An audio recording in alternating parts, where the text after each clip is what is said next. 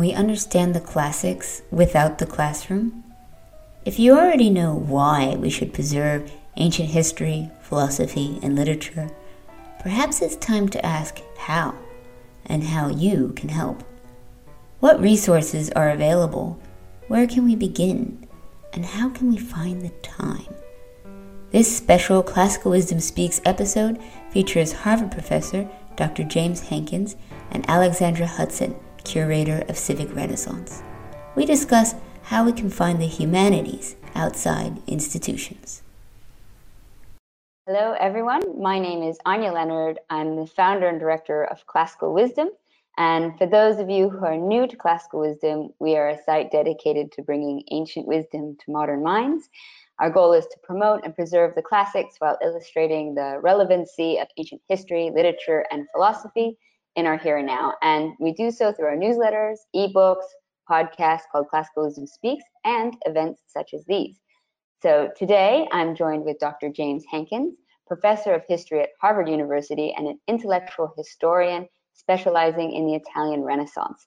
He is the general editor of the I Tatti Renaissance Library, which aims to be the Italian Renaissance version, the younger sister of the Loeb Classics Library. James is also the author of many excellent books, including his latest, Virtue, Politics, Soulcraft, and Statecraft. And before I turn you over to my co-host, Alexandra Hudson, who will be acting as our moderator today, I'd like to just have a quick note to say that we will be addressing questions at the end. But in the meantime, please feel free to write in as you go, as ideas pop into your mind, and we will endeavor to answer as many as we can. So without further ado, I will pass you on to the curator of Civic Renaissance, Alexandra Hudson. Hi, everyone. My name is Alexandra Hudson, and I'm thrilled that so many of you have decided to spend a bit of your afternoon with us to talk about the why, but also the how of the life of the mind, the humanities, the liberal arts, the classics.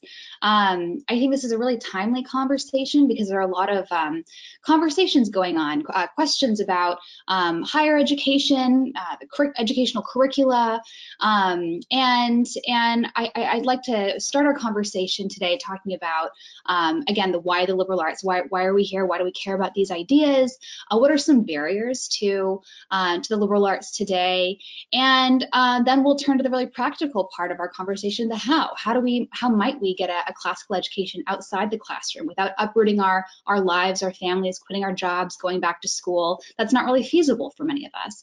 Yet these ideas, these books, the great conversation hold such high promise to improve each one of our lives, how we engage, how we move forward in the world in strength. And I think that there's a lot of opportunity for us to live our lives better and well by being exposed and engaging with these ideas. So excited to have you part of the conversation. We hope to learn just as much from you as we offer some ideas as well. So excited to have your contributions at the end of this conversation. We'll leave the last 15, 30 minutes for questions. And just for registering for this conversation, you've automatically been entered to win a copy of James Hankins' latest book, Virtue, Politics. It's a wonderful, wonderful book about the power of ideas, of a liberal arts education to transform society, transforming our leaders, making them noble and just, and transforming society from the bottom up, but also the top down. And so I've really been nourished by this book, and I hope you will too. There will be 2 lucky winners on this call today of James Hankins' book. And you've also been entered to win a year subscription to the teaching company's Great Courses Plus, which is, we'll talk about this today, but that's actually how I got my classical education. I didn't do it in school. My classical education happened exclusively outside the classroom. And the teaching company, there are incredible great courses across disciplines, not just the classics, but offer great promise, great opportunities to keep learning, keep nourishing your mind outside of school, outside the classroom. So everyone has been entered in to win Dr. Hankins' book and also a year subscription to the teaching company's Great Courses Plus. So without further ado, I'd like to turn to Jim. Tell us about why are we here? Why do we care about the liberal arts? Why do we care about the humanities, the classics, and what's the difference between all of these different disciplines? You mentioned there's a difference between the liberal arts, the humanities, the classics. Let's parse that, and then why do they matter? Okay, thank you very much for the introduction, and I'm very happy to be here. The liberal arts and the humanities are not the same thing. The liberal arts were invented in antiquity. Artes liberales is a Latin term which refers to the education of basically aristocrats in the ancient world. Translates the enkyklaios paideia of the Greeks, which was invented, I think, basically in the 4th century BC, also as a kind of training for future public leaders, future leaders of society. The humanities are an invention of the Renaissance, effectively invented by the great scholar-poet Petrarch in the middle of the 14th century. But they became a kind of movement, the humanities movement, the Studium Humanitatis, which you can translate the study of humanity or as zeal for humanity. And that was more of a transformational program, interested in improving character. The famous 7 liberal arts of antiquity were skills: grammar, logic, rhetoric, mathematics, arithmetic, mathematics and astrology and music, and those, the quantitative studies to train your mind. But the humanities are meant to improve your character, and they study, what they add to the curriculum is history, poetry, and moral philosophy. Moral philosophy and humanity and liberal arts have been on different tracks entirely in antiquity. What the humanities do is they bring them together, and they formally study history and poetry more than antiquity. Antiquity studied poetry basically as a source of good language, whereas the humanities of the Renaissance study poetry as inspiration for noble and great behavior. So that's the difference. Now, why one would study these things is a different question. But just the liberal arts, I think in particular, people forget that they're actually very practical. I think today people often think of the liberal arts as a kind of luxury good, that if you go to college and you take a liberal arts, you're not advancing your career. You're maybe sharpening your mind in some vague way, or giving yourself culture, but you're not actually, it's not a careerist move to take a philosophy course, which by the way is quite wrong. But it's a general impression that the humanities and the liberal arts are not useful. But I think most of the history of the liberal arts and humanities, they've been regarded as extremely useful and something that you really couldn't do without. If you think of grammar, logic, and rhetoric, what are you learning? You're learning how to speak correctly, how to speak precisely so that other people understand you, which is not an easy skill, how to speak powerfully, effectively, how to convince other people, how to persuade other people. And the humanists of the Renaissance thought that if the leader was not persuasive, they would have to use force. So that's one reason to be persuasive, to bring people over to your mind so you don't simply have to go out and pass laws and enforce them. And then, of course, logic is an indispensable skill as well. You have to be able to think clearly as well as to speak clearly. And I think it's really been a tremendous fault in modern humanities education that liberal arts education, we don't pay enough attention to these basic skills, which are extremely important to our societies. And the great thing about traditional liberal arts and humanities is they paid a great deal of attention to language, right? What I spent all my time in classical studies doing in high school and college is translating texts, right? We sat down and read Cicero or Virgil, and we translated it. And it sounds like it sounds very much like a waste of time, a luxury, but it's also a tremendous intellectual skill to be able to take something in another language and translate precisely into your own language. And if you think about international affairs, the importance today of communicating among different groups, and the fact that English is a lingua franca. I just heard my housekeeper in my cleanly talking English, one's Brazilian, one's Thai. They use English, and be able to use English precisely is a hugely important thing to do. That you shouldn't get the impression, by the way, that I'm very wealthy. It's just that I need help with things like that in my life. So humanities is very useful. We don't need the quantitative humanities as much as we used to, or I should say the quantitative humanities, the quantitative liberal arts, mathematics, sciences, and so forth are kind of blossomed out on their own. But the language part of the humanities is extremely important. And I would also argue that the addition to the liberal arts that the humanities makes in the Renaissance is also vital for our well-being. The study of poetry, history, moral philosophy, and oratory. They often study oratory as well, great speeches of the past. These are very important to our well-being, in part because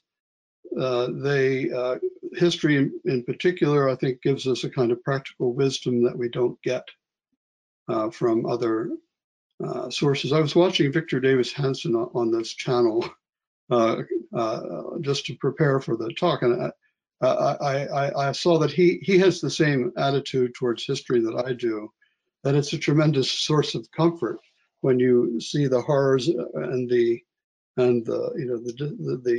diseases, mental and cultural diseases of our time, and you know that this has happened before, right? We've had these kind of problems before. And what history gives you, and it's very important for political prudence, is to know what's valuable and what's not valuable, what's permanent, what's not permanent. Have we had this before? Is it survivable? A lot of people went crazy over COVID when it first happened because they simply had no idea what it was going to mean. Is the world going to be wiped out? And I wrote an article back then about the Black Death, trying to point out that Black Death was a little more serious than as serious as COVID is. This is nothing on the order of the Black Death, right? So history gives you this kind of perspective. Poetry, I think, was valued by the ancients, in partly because it was memorable, right? It was in verse and it stuck in your mind. And I can still remember lines of verse that I learned as a Latin verse that I learned in middle school and high school that we had to memorize. Our teacher made us memorize phrases, lines from poetry and phrases. And I at the time, of course, being teenagers, we said, "Well, we have to memorize all this stuff for what good is that?" And now, at the age of 66, I realize that my teacher did a good thing for me because I still remember these phrases and they're actually quite comforting, and they provide you with some kind of order. I'm talking to Sue, so I should let you respond to what I've said so far. I thank you. No, that's wonderful. You're absolutely right about memorization. That's a part of the educational tradition we definitely have lost in our modern era. And I love what you said, Jim, kind of tracing the lineage of this idea of the humanities liberal arts. You talked about paideia in ancient Greece, how this was like character formation, the educational curriculum that all Greek male citizens were expected to undergo, and that it found expression in ancient Rome in the humanitas, in the studia humanitatis, the liberal arts, the liberal art, that Cicero unpacked, and that they drew from Roman literature and also exclusively Greek literature. The Greeks, of course, were pretty primarily interested in Greek literature. Romans were interested in Roman and Greek literature, and then that found expression, that same idea, in the Renaissance with humanitas. And one of my favorite things that you've written, Jim, is that essay for First Things about the forgotten virtue, how humanitas for the Renaissance humanists like Petrarch was again using this curriculum of poetry, of rhetoric, of philosophy to kind of soften the soul, order the loves, and cultivate a love of others, a love of humanity, and soften the rougher edges of our soul. And that expression is civility. That's and talk about relevant to our modern era today. As someone who's writing a book on civility, I've really been nourished by your work, looking at how this concept and educational curriculum and tradition has been important to fostering just humane interactions with people. Like, life in society is hard, it's difficult. Like, we're selfish but social, and it's difficult to balance those two aspects of our nature and do civilization together.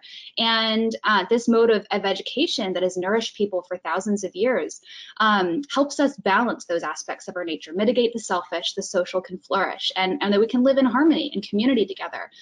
So I love what you said. I love that aspect of your work. So Anya, what do you think are some barriers to studying the humanities, studying the liberal arts, studying the classics today?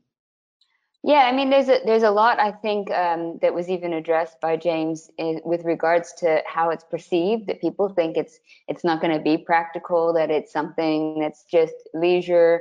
We'll talk about leisure as a concept later, I'm sure, but that it's something that people don't need. And that's one of the things that we always try to do with classical wisdom, is to show the relevance, and that even in a very practical way, if you're studying logic, you are either in school for philosophy or mathematics, that it's often the premise for even STEM sort of research. And I often like to talk about rhetoric, the importance of it. It's great to learn how to speak eloquently and to convey your points and be able to have conversation with your family and friends without getting into huge fights. But it's also really important to notice when rhetoric's being used on you. And I always like to remind people that, because once you start seeing those devices, you can see how people, to be honest, can be persuaded into things that they might not even be realizing they're persuaded. And to be a good citizen, to be part of a community, it's very important to be defensive of when people are using those against you. But I think back to your question about barriers, I think we do have a bit of a trend at the moment, which is downplaying the importance of ancient history. And I realize that there's a lot of things and elements in ancient history that don't match our current modes of how we expect society to act, social equalities and such, and very important issues. And these are important issues. But I think it's important to not throw the baby out with the bathwater, and to pick the very important elements in ancient history and Renaissance, and to find the elements that are transcendental, that are part of our humanity, that improve our humanness. Yeah, if I could just make a point. I mean, people today complain about elements in ancient world which do not fit our current sets of values. But we also have to remember that the ancients had many values that were missing in our modern world. This is actually the inspiration for the Renaissance. People realized that there was something missing in their culture. They were reading, Plutarch and Livy and all these noble Romans and Greeks, and they said, "Where is that nobility today? Where are those values today? Where's that love of country today?" So we can, it's not just that we should present ourselves as the censors of antiquity. We should present ourselves more humbly and say, look, what did the ancients have that we don't have anymore? We have the idea of progress, of course, has poisoned this whole allegiance to tradition and love of the past, because a false idea of progress makes us believe that we're better than the ancients, right? That we're always going to be, we have better science, so that makes us better generally. But there's a kind of parallel to the 14th century, because the 14th century had a belief that we have Christianity before the humanists, that we have Christianity, so that makes us superior to the ancients, right? The pagan ancients. And then people like Petrarch came along, who was a very sincere and deeply reverent Christian, who says, yes, we have Christian truth, but there's still stuff in the pagan world that we don't have, and we need to get it back. And our world is falling apart because we don't have those things anymore. We don't know what true nobility is. That was the term of art in the period. We don't know what true nobility is. The idea of a high purpose and the idea of human excellence that's placed at the service of other people, right? The idea of total loyalty to the community and selflessness, all these things. People in Petrarch's generation are looking around and saying, where are they? We're Christians, yes, we're saved. We have Christian grace, God's grace, but we're not acting very well. We're not behaving very well. It's not transforming us in the ways that we would like. So we need help. We want to go back to the ancients for that reason, right? That the ancients did a lot of stuff better than we did. This is the 14th century. Today the issues are different, obviously, but there's still a lot that the ancient world has to offer us that we're missing. I completely agree, and this kind of brings back to what I was saying about rhetoric, but that I think most people can agree that we don't have many statesmen or stateswomen left. We only have politicians. And there is a big difference between people who are just catering for public opinion and just to be elected and just want power. And there are so many of those now.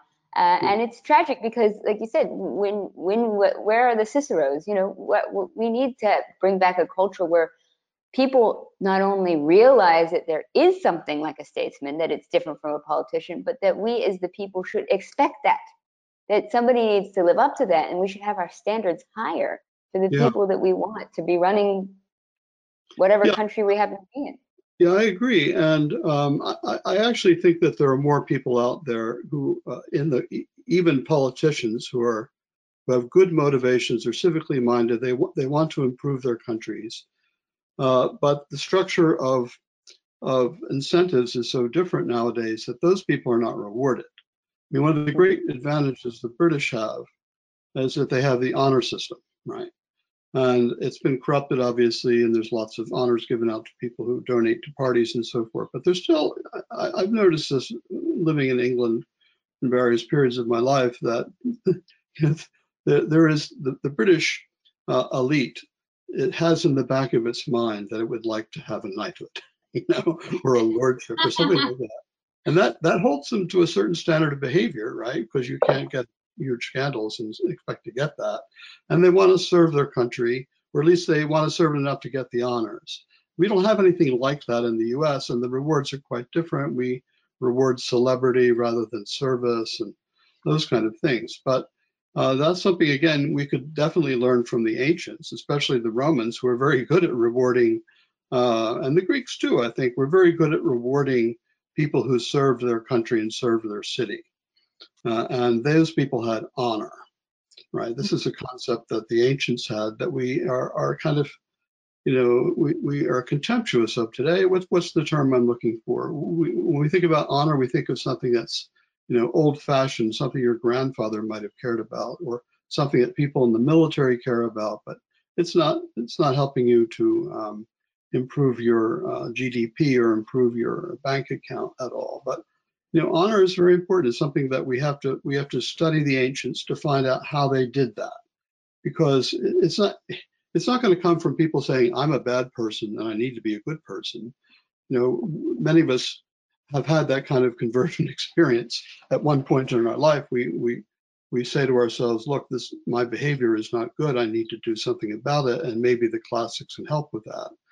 But I think more importantly, that we have to understand the world of the classics and how, especially this concept of honor, was so important to eliciting good behavior on people, making people understand that, yes, I want to be good. I hate my bad person, I hate myself when I'm bad, but also there are rewards out there. Other people will recognize me and say, pat me on the head and say, that was very good that you gave money for this cause, or you served in this office. I don't think we have enough of that. I think this conversation on leadership is really interesting, really important in the context of how to, at Civic Renaissance, we've been talking about what are the ingredients of cultural renewal, of revival, of a renaissance, essentially. And, we were talking about, like, today, where is Pericles? Like, we don't have the Medicis. Like, we have a lot of philanthropy, a really robust philanthropic network in America.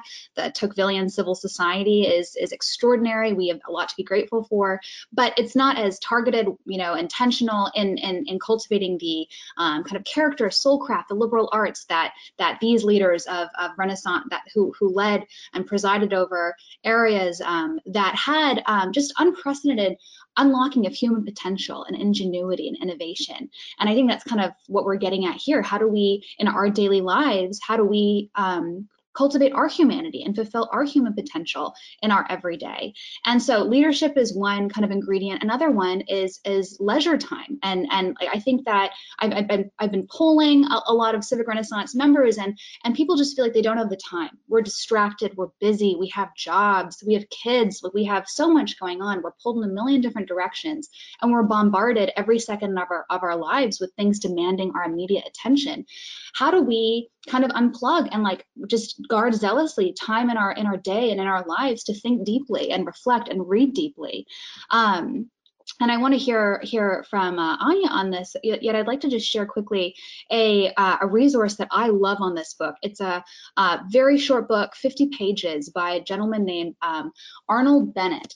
It was written in 1908, kind of, and he's English, and so it's kind of in this cultural era where there's urbanization. People are slowly moving kind of off the farm and into the city and into white-collar jobs, 9-to-5 jobs. And he says very succinctly, like, to have an intellectual life, you have to create a day within a day. So think about it. You're 8 hours at work, you're an hour commuting. That leaves you, and you have to sleep at least 8 hours probably to be healthy, but that leaves you 7 hours to have a robust intellectual life. Like, he's like, take every single second of your life captive. Like, don't just fritter away time brushing your teeth for 20 minutes or, just shooting the breeze. Like be intentional about how you use your time. I think we might have a lot more time than we think, he says. And he says you have 7 hours outside of work, commute, and sleeping. And he's like, all you need to have a robust intellectual life is 90 minutes, 3 times a week of deep thinking and reading. That's it. And that's his recipe. And then he says, start with poetry, and he has some poets that he loves. And then he's like, anyone who doesn't like poetry really can't be helped.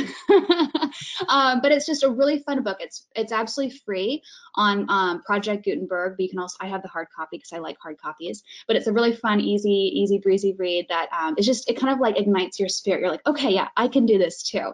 So that's one kind of fun text that can encourage each of us with some techniques to kind of find more time in the very limited 24 hours we each have and are limited by in our everyday.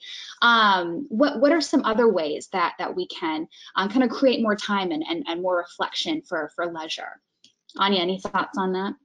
Yeah, well, it's good timing, I must say, to keep talking about time. That today I'm actually releasing a podcast that I did with Zena Hitz, who wrote a book called Lost in Thought, and we just actually had a blast in this conversation, I must say.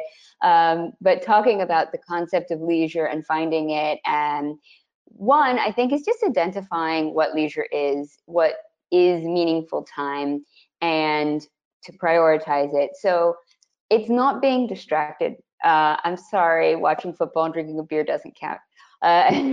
You do need to do something that kind of gives a sense of meaning. And we're trying to we discuss a lot of ways that you can try to figure out what that is, because it's different things for different people. It doesn't have to be just reading philosophy. It can be bird watching. It can be painting. It can be just playing music or singing. Finding leisure time.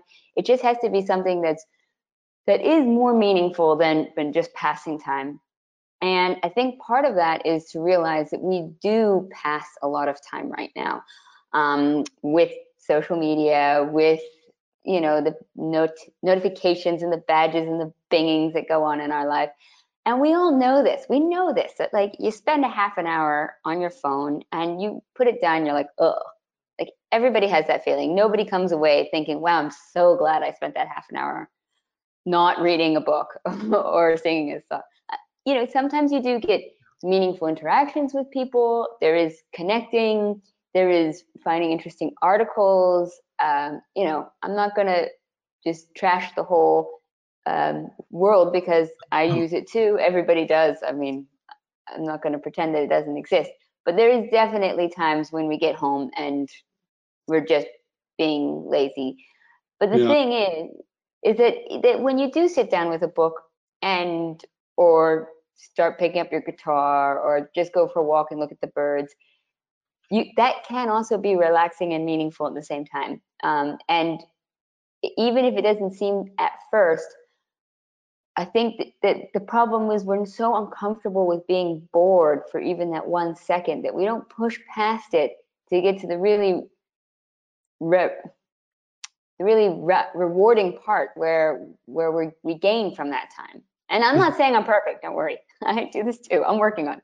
There's a great line in Pascal where he says, all the troubles in the world come from people not being able to sit alone quietly in a room. Meaning that, you know, they have to find ways to occupy themselves, which don't have any kind of inner core to them. But it's funny you should mention Zena, because Zena and I actually were writing our books together in the same place. We were in Notre Dame. I got in a semester off. She got in a semester off at the Center for Ethics and Culture. And we took to having a meeting lunch every Friday to talk about our books. And we realized after a while that we were kind of working on different themes, because she was working on Scole, on, cultivating the self apart from the demands of ordinary society. And I was working on, how the Italian humanists I was studying were trying to instrumentalize, one might say, the humanities in order to transform society. So they were the kind of different projects and possibly antagonistic projects, and this kind of emerged over the course of weeks while we're having an hour lunch, and her book is going in one direction, my book's going in the other direction. But I think we came to a understanding between the two of us, and I'm very fond of her. She's a very good person. That both things are necessary, right? And not everyone's, the humanities and the liberal arts can be used to improve the quality of leadership. And the people who have had that training will be better leaders for that education. But that is not really what the life of the mind is about. The life of the mind is something that it's a contemplative life, right? This is what the concept of the ancients was, that there was an active life and a contemplative life. And the contemplative life for Aristotle should not be subordinated to the active life. The contemplative life was something that grew out of a well-ordered society, right? If you have a badly ordered society, you're worried about getting your house burned down, or getting beaten up by thugs or invaded by foreign enemies. So you need a well-ordered society, a well-run society. But when that happens, then you have the natural growth of the contemplative life, right? That the flower grows out of the good soil, and then you can have a fully flourishing human being. So the two things go together, but they're not really antagonistic. I think that they're complementary, in fact. I love that. I love that. Just a note on your comment on Pascal, talk about a man ahead of his time. Like, he's talking before internet, before social media, before the printing press, really, even. And he's talking about how distracted we are, how prone we are to just like fritter our time away and not be disciplined, and how we're always looking for excuses to not just sit and be still and reflect. And I think you made an interesting point, how your project in Virtue Politics here, Jim, and Zena's project, Lost in Thought, kind of approach this from two different angles. I think that we, one problem today is that we have really, made learning utilitarian. We have kind of instrumentalized it, where we're obsessed with efficiency. Like, why do we want good grades? To get into a good college. Why do we want to get into a good college? So we get a good job. Why do we want a good job? So we can have lots of money and impress our friends and have a house and have a car. Like, it's always a means to an end, as opposed to seeing learning as something, a joy in and of itself. And I think that's part of, why I'm excited to be having this conversation, that learning ought not end when we leave school. Like, part of being human is growing and cultivating like who we are, our self-awareness and our awareness of the world around us. Like, that's what, if we stop doing that, we don't just pause and plateau, we literally atrophy our minds and our bodies. And so I want this conversation to be an encouragement to each of us to keep growing, to keep nourishing our hearts, minds, bodies, and spirits through the life of the mind. But because it's good in and of itself, as Jim mentioned, and as the whole Virtue Politics Project says, that doesn't mean there are no external benefits to society. It doesn't mean that you're gonna have a harder time getting a job, or you're gonna have, a harder time making friends. But that's often how we kind of just think of things through the ends themselves, as opposed to seeing them as good in and of themselves. And one example of I think a really beautiful utilitarian approach to this, and again, on this theme of humanities outside of institutions, the liberal arts, the classics outside of institutions. Jim, you might have even known a gentleman named Earl Shorris. I don't know if that name sounds familiar to you. Mm-hmm. He has this beautiful essay in Harper's from like 1998 that I'll include after this conversation. By the way, everyone, we're going to have a full document that all of us, Jim, Anya, and I are going to put together of all the resources we're talking about, so you can take those home with you. A lot of Jim's amazing work, a lot of great resources that Anya has with Classical Wisdom, so you can all have that. And I'll include this essay. It's called "A Weapon in the Hands of the Restless Poor." This essay that Earl Shorris wrote.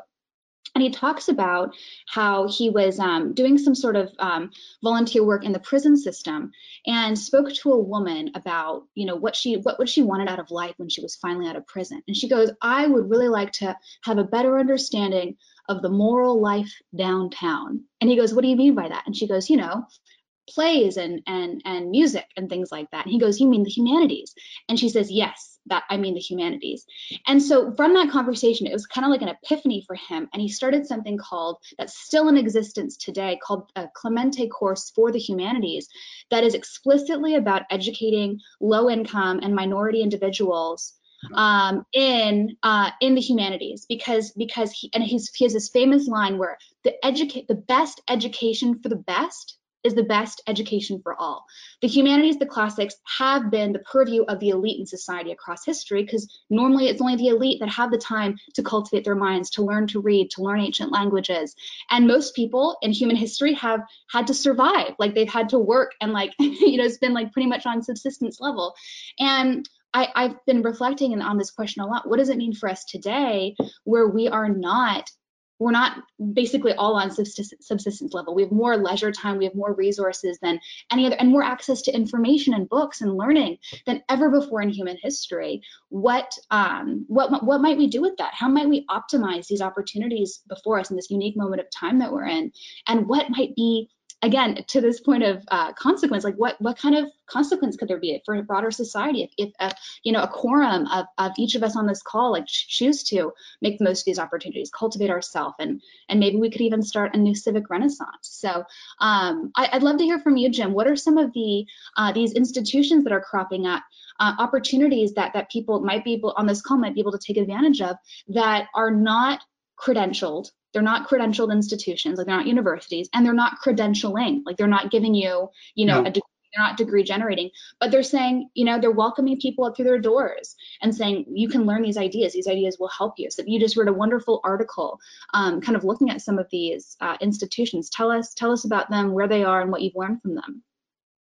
Okay, well, I became aware of this because I was invited to give a lecture at one of them at the Morningside Institute at Columbia. And they asked me to talk. It was, they think, the 100th anniversary of Columbia's contemporary civilization. And I went there and it's a humanities institute that is in the area of Columbia University and has Columbia students in it. But it's not connected with the curriculum in any way. And I went there with a question in my mind: why do they need to have a humanities institute at Columbia? Because Columbia is one of the best places in the country to study the humanities. Columbia and Chicago are the two heroes in the decline of American education. They're keeping these studies alive. And it turns out that there are a lot of people at Columbia and recently graduated from Columbia and professional schools who didn't get enough humanities, or felt that they hadn't been able to talk about the humanities in ways that they would have liked to talk in classrooms, because classrooms have gotten very political, as we all know.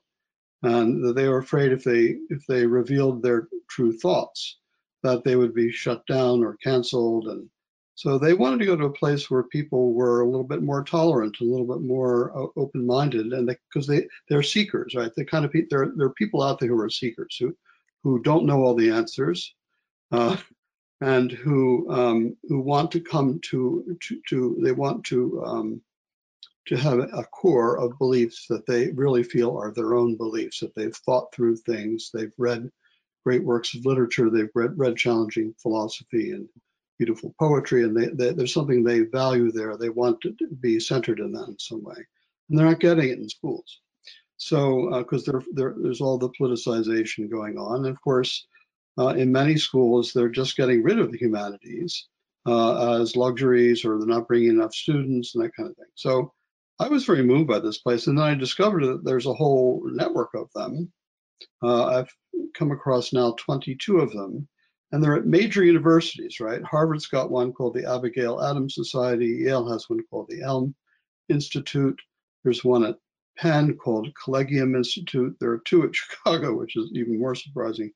I gave a lecture at one of them called Lumen Christi, which is a Catholic foundation, but it's open to non-Catholics. There's Zephyr at Stanford. I can't remember all the names of them, but they're places where students and faculty who feel that they can't discuss freely the humanities the way they used to do, right? That they can do it there. I remember when I was a young teacher at Columbia, I taught contemporary civilization, which is the comically misnamed course that begins with the ancient Greeks and comes down to modern time.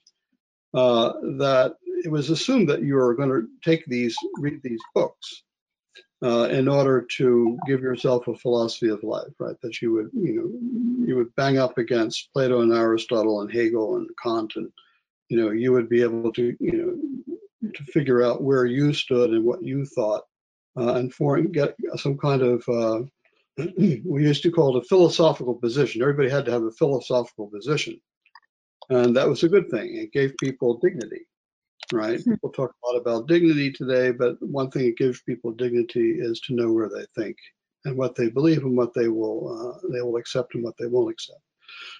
So, but that's disappeared from universities. It's too dangerous if you're not simply if you're not simply parroting the whatever the current line is, and agreeing with everything you're told to agree with in universities, then you're in some kind of danger, or you feel yourself to be in danger, which may not be. And many people want another place to go. And since I published this article, I published it, I think it's maybe my most successful article online, because it got aggregated several places, Arts and Letters Daily and Powerline, a couple other places.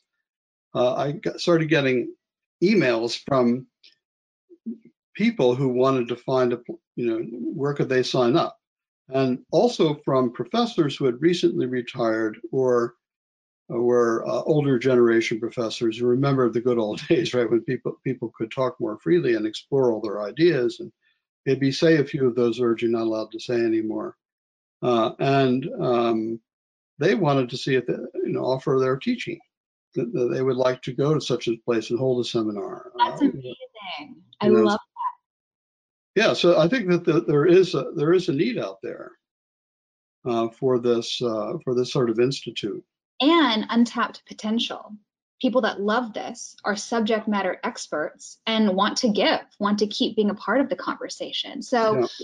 I want to turn to Anya and talk about, where do we start? Like, what do we read? Where can we, if we want to start today or tomorrow, Anya, where do we start? But really quickly, I want to share a little anecdote about a book I read this weekend about a time in history where the great books were kind of primarily outside of institutions. This book is called A Great Idea at the Time, and it's about the history of the great books movement at UChicago with Mortimer Adler and the UChicago president, Hutchins. And the whole idea was that this is for everyone. These ideas are for everyone. And so they put together 74 authors, and I think it was like 450 works, and put them in 75 volumes that I have on my shelf. You might be able to see some of them behind me there. And they sold 1 million sets between 1940 and 1960. They sold 1 million sets. That's 2% of the American population bought these sets. That's incredible cultural diffusion. So, like, one thing I love about Petrarch, our dear friend Jim, is that he was able to take, you know, great books, great ideas, and have it have incredible like cultural resonance and staying power. But I don't think he reached 2% of like the population of Europe at his day. I don't think it was that kind of widely disseminated kind of cultural influence. Yeah, he invented the term great books, by the way. You know that. I didn't know that. The first use of that term is in Petrarch's preface to his one of his moral philosophy works, where he's writing to a ruler and telling him he needs to read great books. This is about middle of the 14th century. I love that. I love that. You know, the humanities originally, they did not start in the university. They started outside. It's the same as Mortimer Adler's great books, right? They started outside the university. Yeah. They started in private schools. And in private study, and eventually they only came into the university, started coming into the universities about 1420s. But before that, there was a private education. So, and I think that's maybe what's going to happen now is we have to move out of the universities again, because universities are becoming hostile ground for humanistic studies in the best sense of that word. Right. So that, and it's interesting that there were, of course, criticisms of the Great Books Project at the time, even from people who loved the great books, like Alan Bloom and Lionel Trilling at Columbia, famous literary critic. They were very critical of like the commercialization and democratization of the great books and great ideas.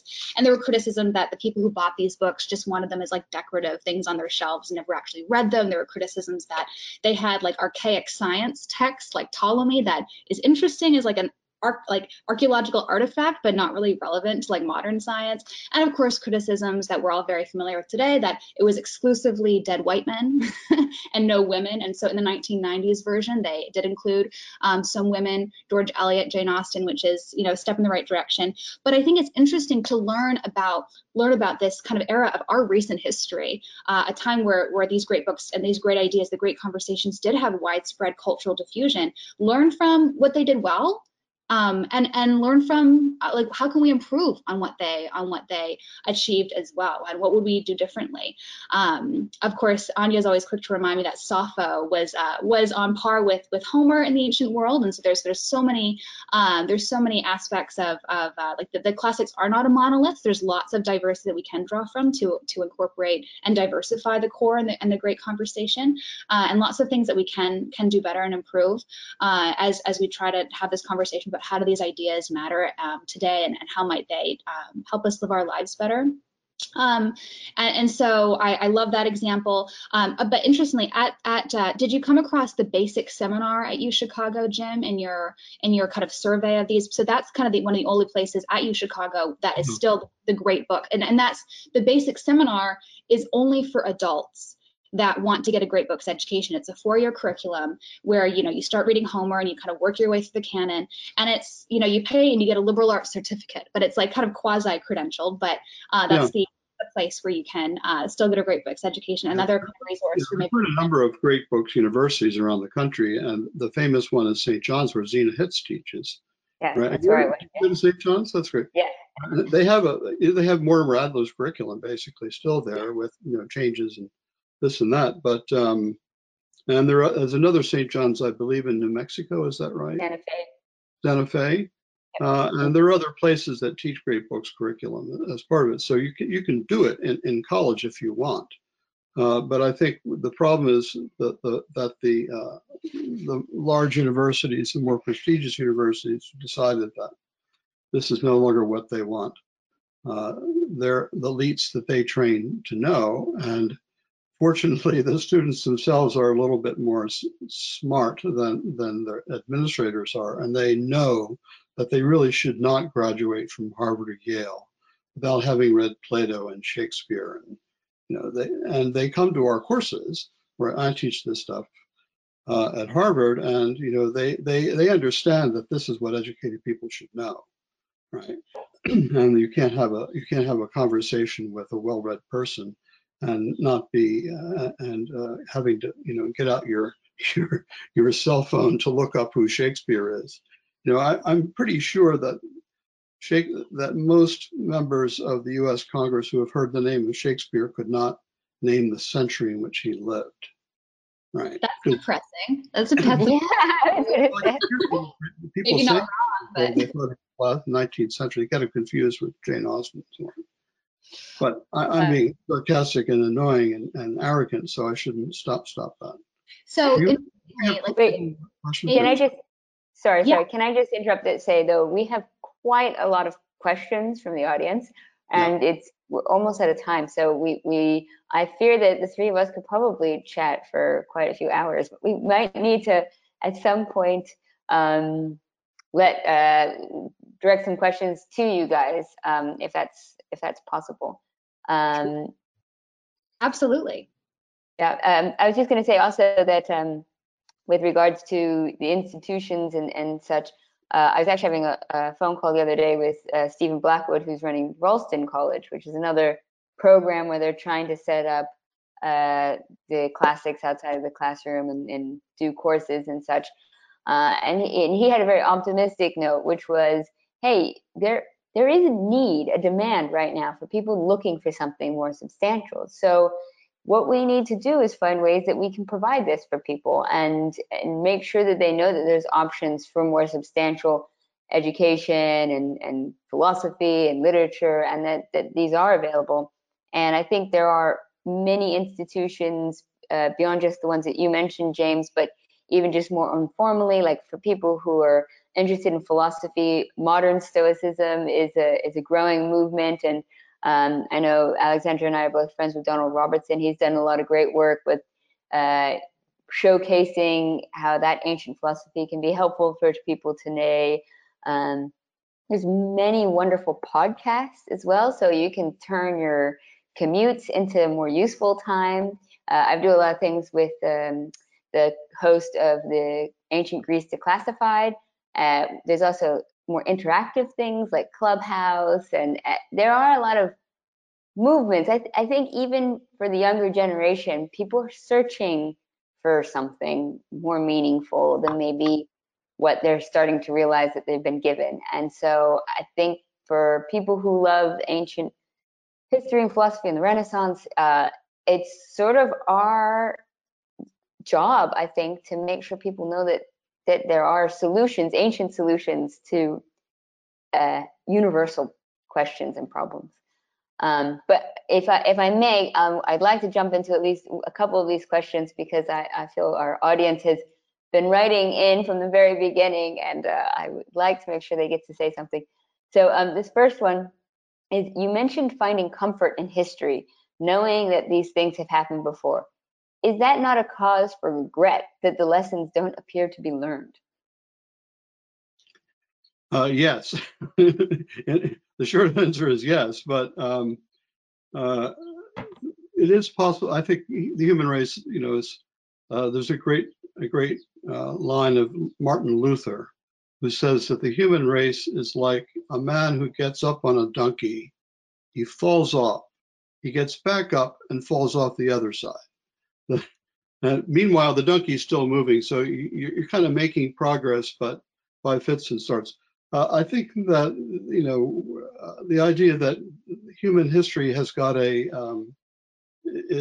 making progress towards greater happiness and greater fulfillment is wrong. We make greater progress towards the mastery of nature, and I think also make very good progress in feeding people and things like that in the world of material happiness. But we're not making much progress in terms of the higher parts of human nature, and I think that's the nature of things, the nature of the beast, of the human beast.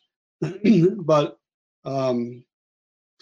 it is still possible to learn from history, and I think that it's important to our mental health to study history, just because we need to know.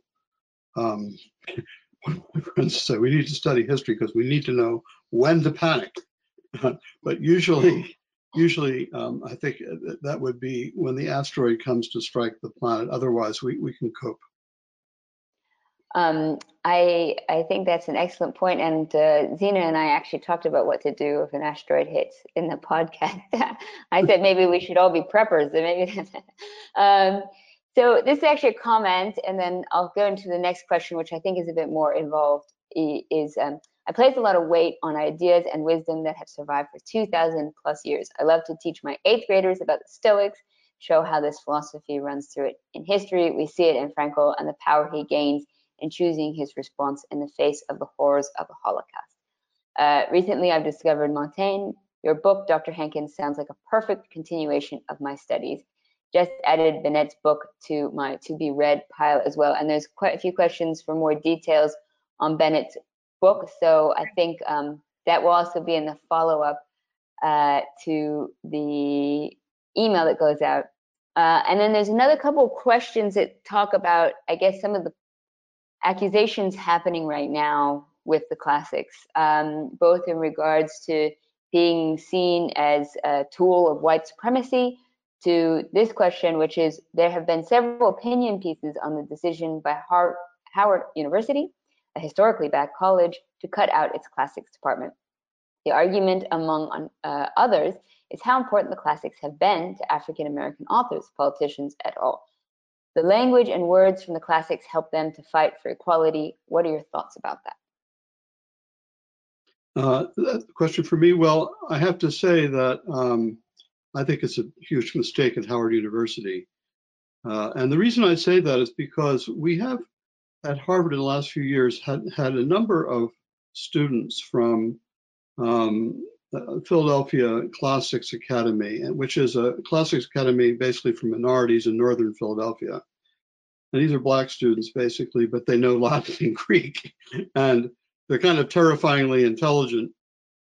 But also, since classics was for a very long time and may still be an education that was proper to the upper classes, knowing the classics for these young black kids is tremendously, it really gives them a kind of strength and a kind of confidence that they might not have coming to Harvard and realizing that they know a hell of a lot more, excuse my language, a lot more Latin and Greek than the guy from Exeter, right, or the guy from Phillips Academy who's sitting next to them in class. They can always out snob them, right?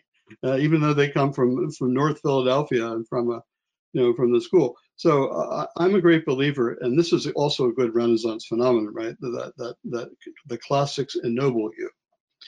This is where the whole, this is the idea of the true nobility comes from, that there are people who consider themselves noble because of their lineage, because of their wealth, but the true nobility is the nobility of the person who has knowledge, who has virtue, who has ability. So I think when universities are doing away with classics programs, that they're taking something away from people that they really need.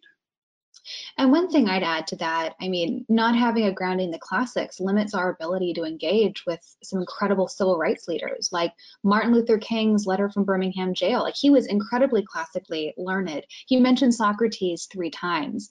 He paraphrases Augustine, that unjust law is no law at all. He invokes Aquinas. Like, these are core figures of the great conversation, of the wisdom of the human tradition. And I mean, ultimately, and this is a theme I explore in my book on civility, that the classics, again, they humanize us, they make us more humane, they cultivate that aspect of our humanity, and they diminish that desire that Augustine had the phrase libido dominendi, the lust to dominate others. Like, we have that it's in our nature as human beings. We want to dominate others, and that's in all of us. And that these ideas that in cultivating our humanity help us see that human beings are things to be like cherished, and they declare the irreducible dignity of and the vibrancy of the human person.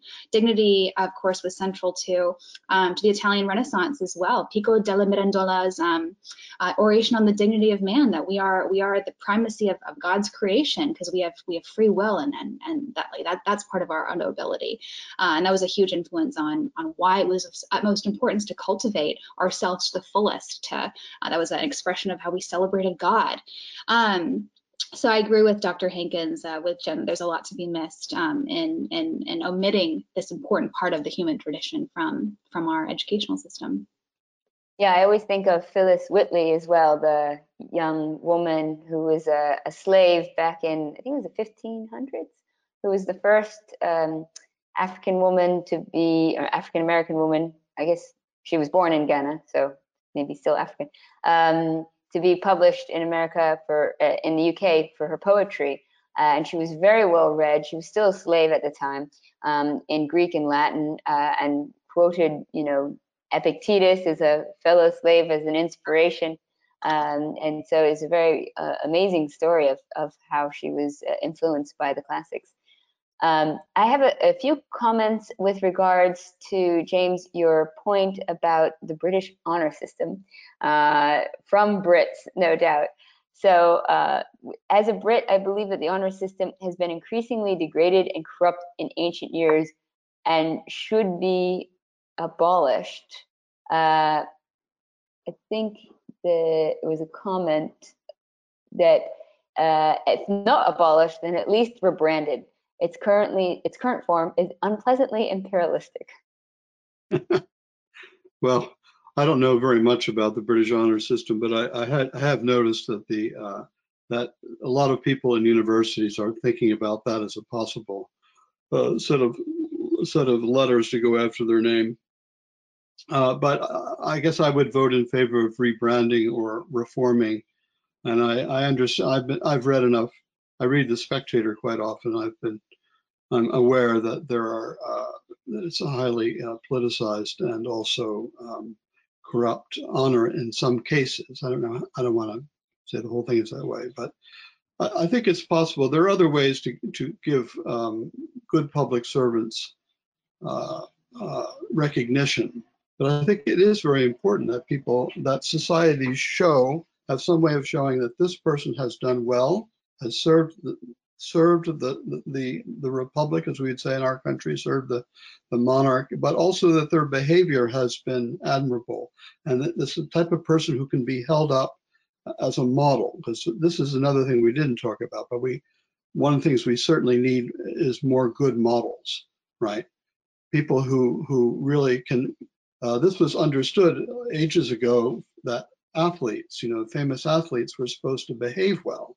This is, a long time ago, but when I was growing up in the 1960s, it was, I think it was shocking if a major athlete who was on every baseball card, right, or many baseball cards, if that person, got divorced or, beat up somebody, now it's kind of, a daily occurrence of sports figures, but there was a sense, maybe I'm romanticizing, but there was a sense, or maybe I didn't know about the bad apples. Maybe they were covered up by the press, but there was still an idea that a sports figure had a lot of young boys, and I guess girls too, looking at him or her, as we'd say, but mostly it was him in my youth. And who were expected to live up to a standard, and there are a lot of people don't have that. I don't know where it's gone, but I think honor is a large part of it. But people have the sense that I have to be a certain kind of person because of my position in society. I am not the kind of person who does that sort of thing, right? And if I do that sort of thing, I will be letting down my institutions. If I behave in a certain way as professor at Harvard, then I'm letting down the institution, and I'm destroying its prestige, destroying its ability to change other people's lives in a good way. So I'm not going to pursue the Harvard analogy very far because we run on the rocks quite soon. But nevertheless, I think the sense that people owed something to the institutions to behave in a certain way, and they had loyalty to those institutions, That, Yuval Levin wrote a book about this not long ago, I think, called A Time to Rebuild, I think, where he was talking about the need for institutions to be inhabited by people who believed in those institutions and behaved in certain ways in order to support them. There are a lot of parasites in our institutions, people who think that they can behave any way they like and the institution will take care of them. They can destroy the curriculum. They can tear the place apart and the institution will still last. My message is the institution is not going to last. Even if it's got, $40 billion like Harvard, the institution can be destroyed by people who don't live up to the standards that such an institution should uphold. I totally agree with the comments of Honor. And I might say that I think it's still alive in the public, that they still recognize it. And just as like a very kind of maybe funny anecdotal one, I'm down here in Argentina, and I've been here when Maradona died. And so if anybody follows football or soccer, that Maradona is an extremely famous Argentine football player, quite a controversial character. But when he died, there was drugs, and he wasn't particularly a good person. And so I'm sitting in a taxi with the taxi driver when the news of this, iconic figure in this country dies. And I'm like, oh, how do you feel? And he goes, he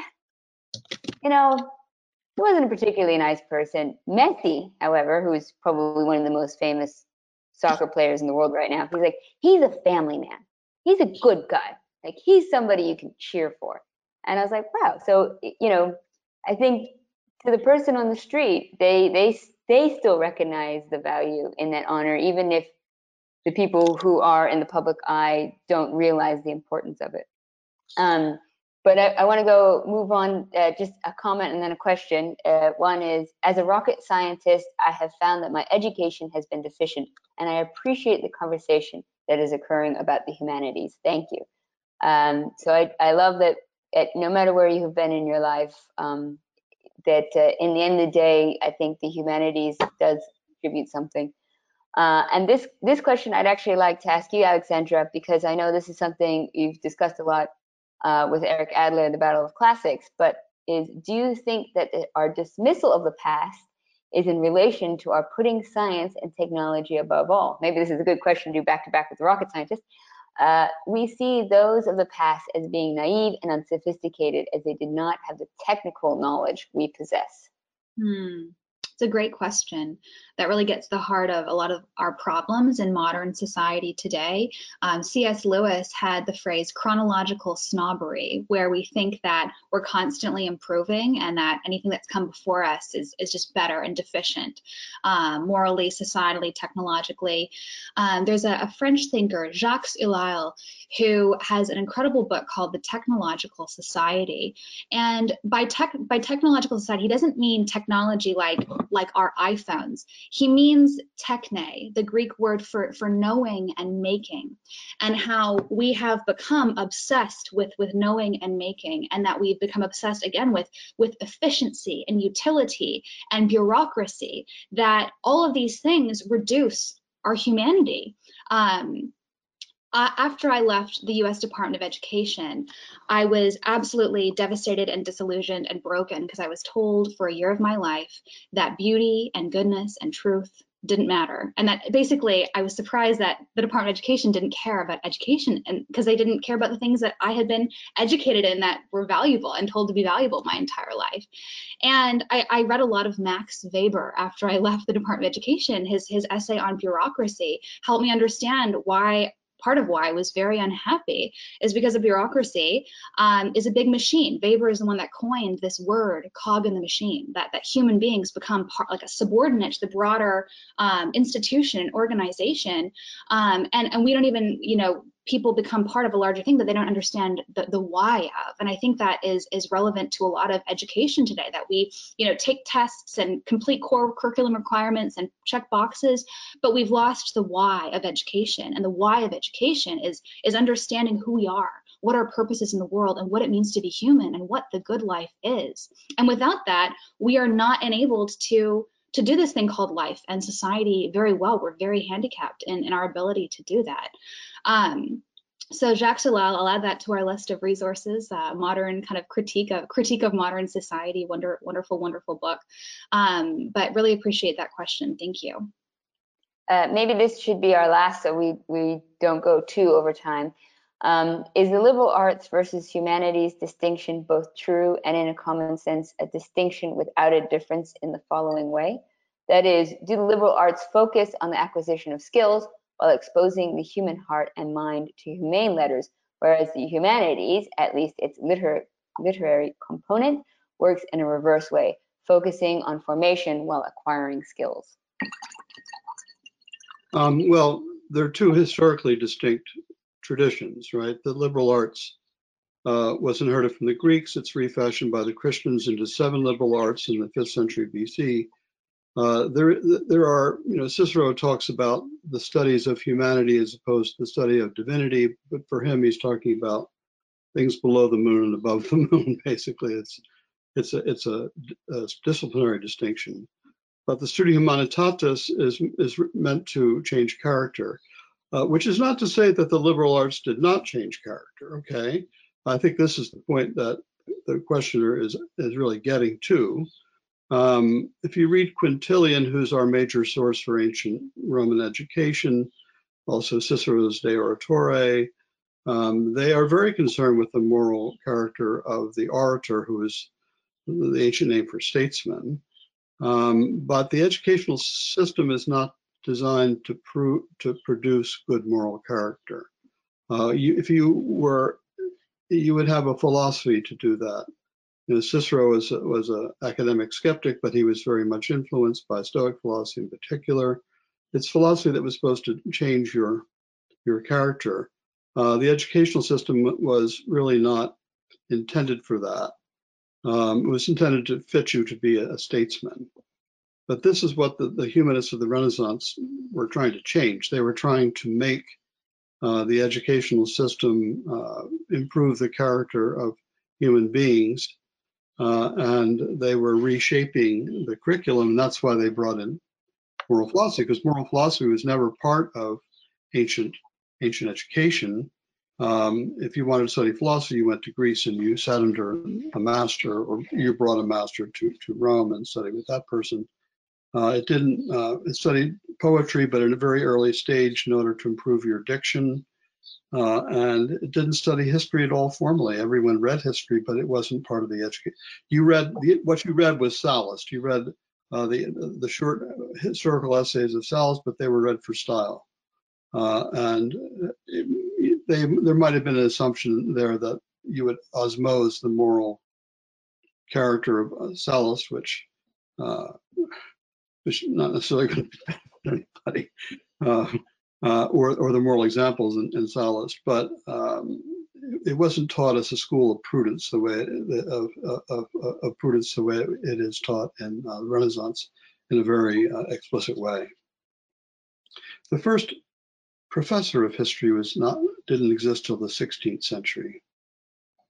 Wow, that's amazing. I had no idea. The first art of history, where you talked about how to write history, is from the late 15th century. So it's not part of the curriculum in the way that other studies are. That's fascinating. I think we should probably leave on that point, because I'm sure everybody's starving and ready for lunch. But I want to say thank you very much. And everyone, please check out Dr. Hankins' book, Virtue Politics, Soulcraft, and Statecraft. We will be sending out a link to that as well, so you can purchase it, read it, check it out, because I think you'll find it extremely valuable, worth use of your leisure time. We do have a lot of questions still, so I will send them to our fantastic panelists to see if we can answer some of them in the follow-up email.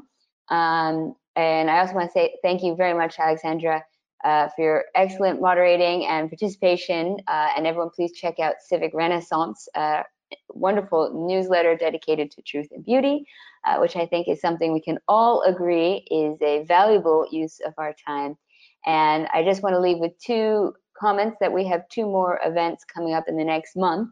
The The next one is actually on sex, soldiers, and Thebes with James Romm, Paul Cartledge, and Helene Foley. And then afterwards, I'm doing another event with Alexandra. If you want to tell everyone about that, so they can join as well. Absolutely. We are having a conversation with Christopher Salenza. He's a dean at James Hopkins University, and he's a biographer and a scholar of Petrarch, Francisco Petrarch, who's come up a number of times during this conversation because he's very central to this question of how to popularize, how to revive the humanities, the great conversation, and great books. I didn't realize he coined that term. I love that. And so that will be the theme of that conversation then, and it'll be a continuation of this question of how to get an education in these ideas, maybe outside the university, or interestingly, Salenza noted that Petrarch was responding to a very utilitarian and bureaucratic university system of his day that had become very scholastic and very kind of obscure and disconnected from the real world, and he was responding against that. So lots of insights to learn from Petrarch's life that are relevant today. Wonderful. Thank you again, and I hope you guys all have a wonderful, wonderful day. And we will draw copies for James Hankins' book and the winners for his book, and also the great courses this week, and we'll be in touch. So thank you again for joining us.